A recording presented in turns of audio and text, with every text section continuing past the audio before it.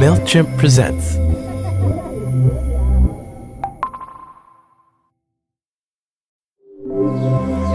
MailChimp presents.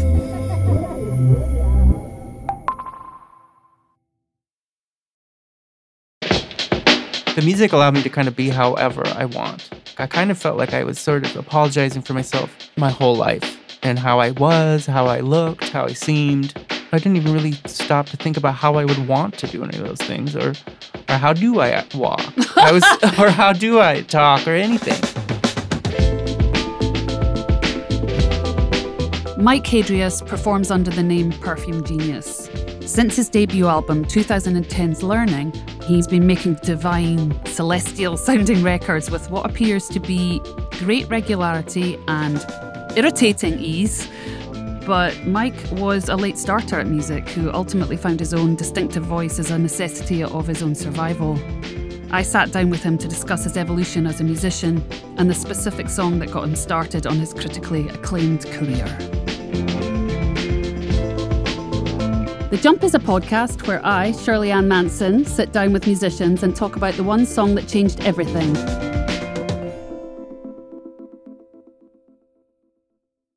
Well, how do you do? Good. Now, how do you do? I do well, thank you for asking. I'm so thrilled to have you here, as you know, because I've stalked you on social media over the years.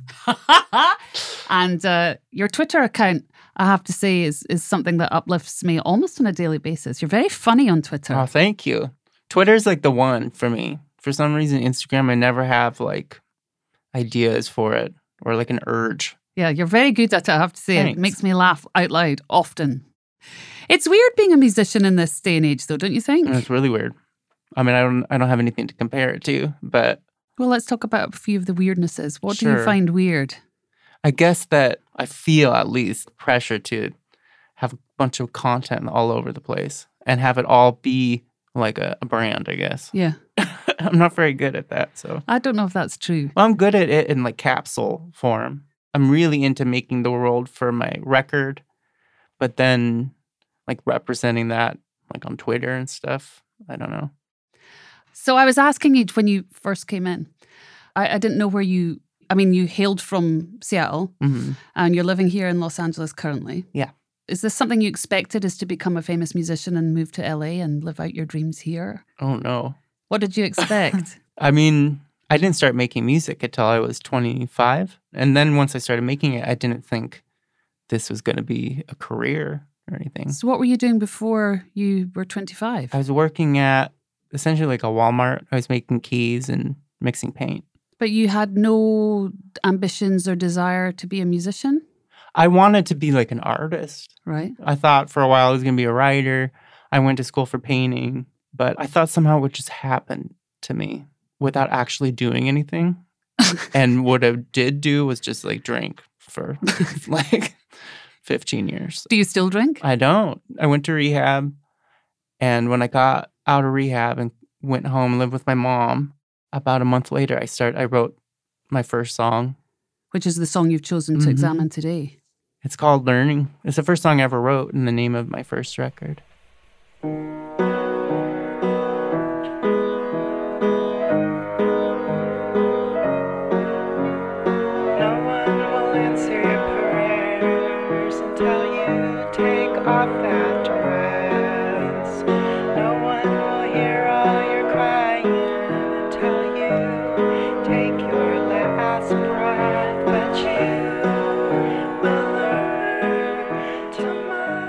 But essentially, I think I had something to say that other people would want to listen to potentially for the first time.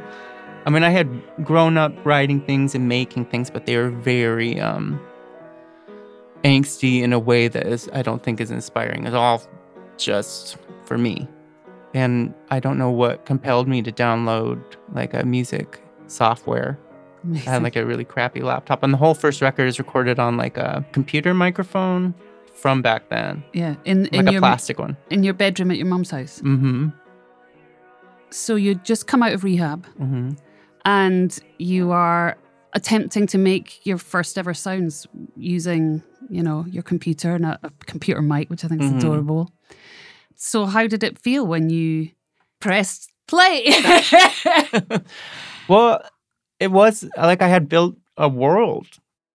I had gotten something that was in my brain out in the most fully formed, like complete way.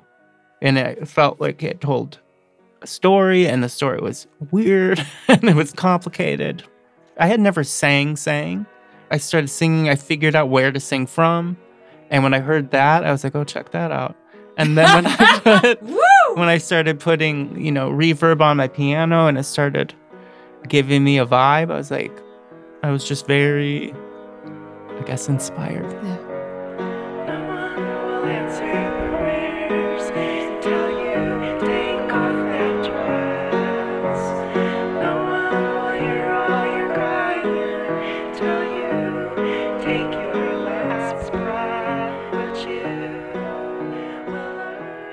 But when I heard my voice with reverb on it, and when I started playing piano and I could alter it to make it feel like somewhere else, or like it's in a cathedral, that is what jump-started writing for me. Just because I felt like I could instantaneously, like a mood was there. Sure. And then like all my things that I loved, all my, I guess what our influences now, and I could conjure them all into something. Yeah. It was just therapy, really. I had a lot of stuff from like 15 years of avoiding, and I had a lot of stuff that I needed to get out. I mean, it's just listening to you speak, it sounds to me more like you sort of approached it as you would like a art exercise as opposed to a musical one. Mm-hmm. It's almost sort of like painting with sound and for sure, yeah. Exploring. And so when you came to learning, which is the song we're sort of studying today, what came first, the music or the words and the music came together, or how did you start exploring this particular song? I think, especially for the first record, it was mostly the words. Like I would start with a few chords or something and sing a note, and then that would conjure the world for me. And then I would write out all the lyrics and finish the song. So you didn't have like a notebook or anything like that where you had lyrics that you had written previously. You allowed the music to sort of push you. Yeah. And that whole first record is all like first takes. Brave. Or improvising. Yeah. Yeah. And did you feel brave at the time, or this was just something you decided you were going to do regardless of how it ended up? I felt like that, but I also was like immensely proud. I was just crying and crying and crying after I made that first song, because a lot of it was just doing something. It was just like committing to actually working and finishing and doing something. And just that I had like actually made a thing, was really, and it was good. I thought it was good. Well, the world thought it was good. Well, I had tried to write music my whole life, off and on.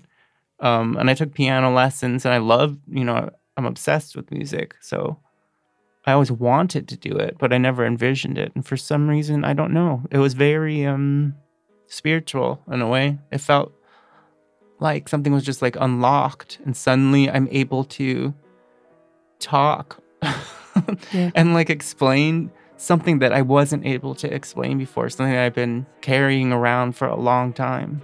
And it's not like that the song cleared it up or was like tidy or made it make sense, but at least I had something that showed how I was feeling. Mm-hmm. What did this lyric, what was it saying? It's kind of about how surviving something is really solitary, how you're not going to get rewarded for it. No, there's no medal at the end. No.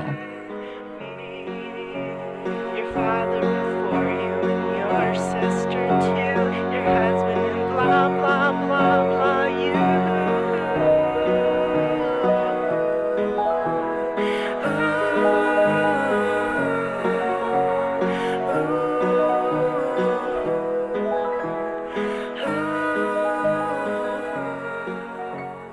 It's very personal. All the things that you learn, all the things that you need to do, they're not congratulated, which not that they need to be. And there's kind of an ickiness to that and a sadness to that I saw in people I loved and myself after going through some shit. It's kind of, I wanted to show how untidy that feeling is. Mm-hmm. And it sounds somewhat of an acceptance. Mm-hmm. In a way which I feel is really powerful. the flip side of it is kind of bleak at the same time because really, what's the point? But well, I don't know. That's what I struggle with all the time. I either feel like everything means something or nothing does, and I kind of flip between the nihilist and a joyous. All the time. And that song, I feel like, kind of is in between because the song, some of the lyrics are more bleak, but the music underneath is warm. So, is this song about a specific experience in your life, or is it an amalgamation of bad experiences? Yeah, it's more like a quilt of nasty stuff. And some, like, a lot of the songs are a quilt of mine and like my mom and people I loved, journeys, I suppose. And were you openly gay when you were a kid, or closeted, or what's your story?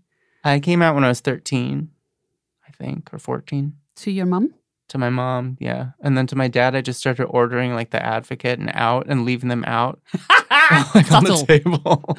I mean, not that I was fooling anybody from like 1 to 14. Sure. But that's when it was official. Yeah. Yeah. Does your sexuality, your gender, your identity, does that always come into play when you make music?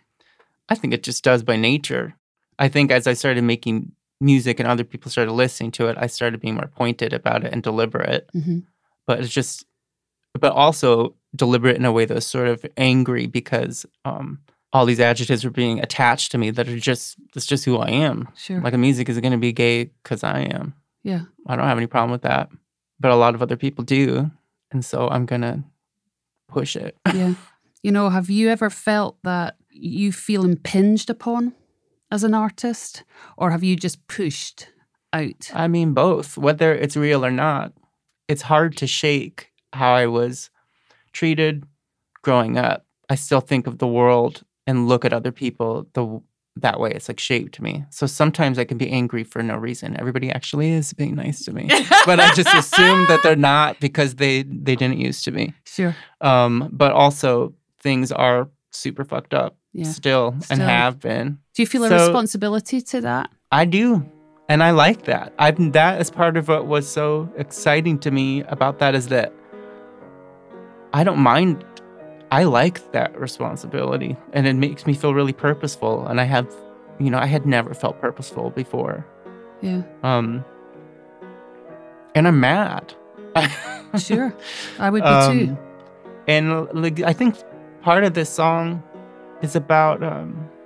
I think it's a strong song. I think all of those songs people would write about that record like it was really quiet, and in interviews people would always describe me as really meek and like I was going to cry, and I felt strong that whole time. And I felt strong when I was You're making... You're giving me the goosebumps, actually. I'm getting the goosebumps.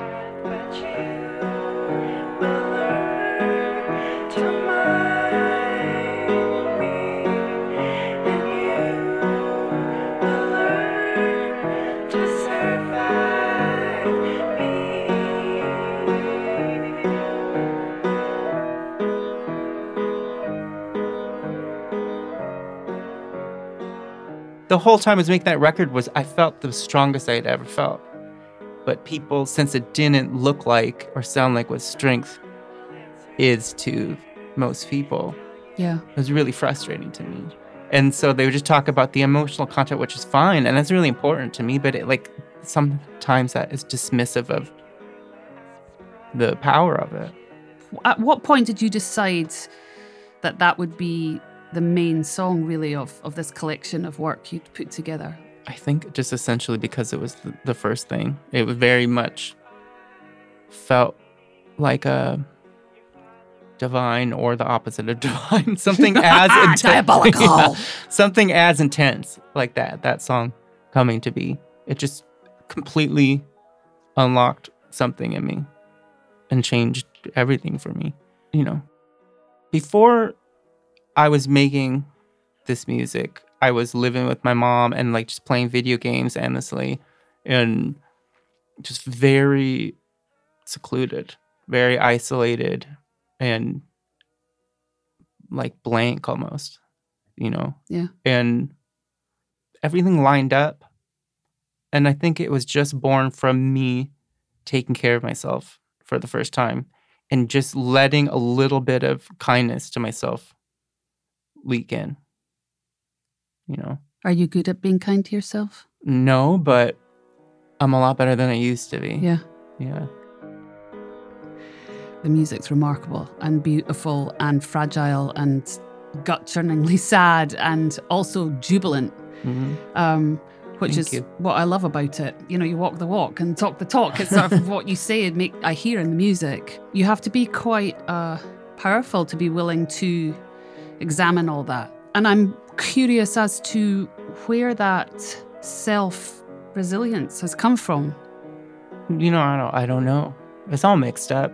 I felt since I was really little that I was on the outside of everything. And I think when you feel that way, for whatever reason, you develop your own world in your head, but you're very disconnected. Mm-hmm. And I think the music helped me stay there, but connect at the same time.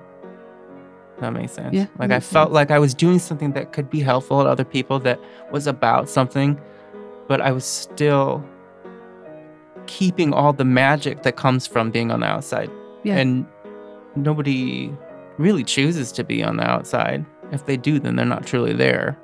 Yeah. Yes, I know exactly what you mean. But it comes with a lot of magic to it, I think. I guess I found a way to utilize and have that be sacred or more sacred and feel like an important thing to share, but still be able to actually talk about something that was worth listening to. Until you take off that dress, no one will hear all your crying until you take your last breath, but you will learn to mind me and you. Well, I'm very sad that I only get to talk to you about one particular song that's stretched back all 4 of your amazing records, because I am a genuine fan. Your last record, I played for an entire year, every single day, multiple times. Oh, thank you. I thought it was extraordinary, and so I look forward to seeing where you expand to next, Me too.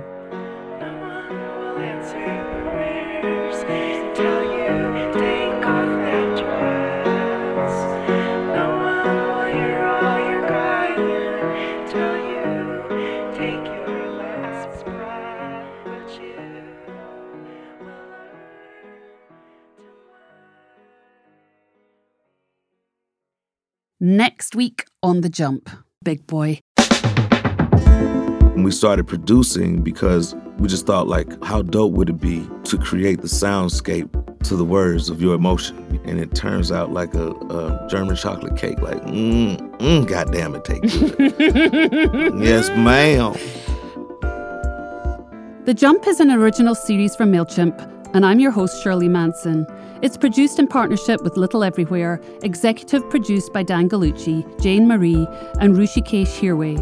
Original music composed by Rushikesh Hirway. Subscribe now wherever you get your podcasts.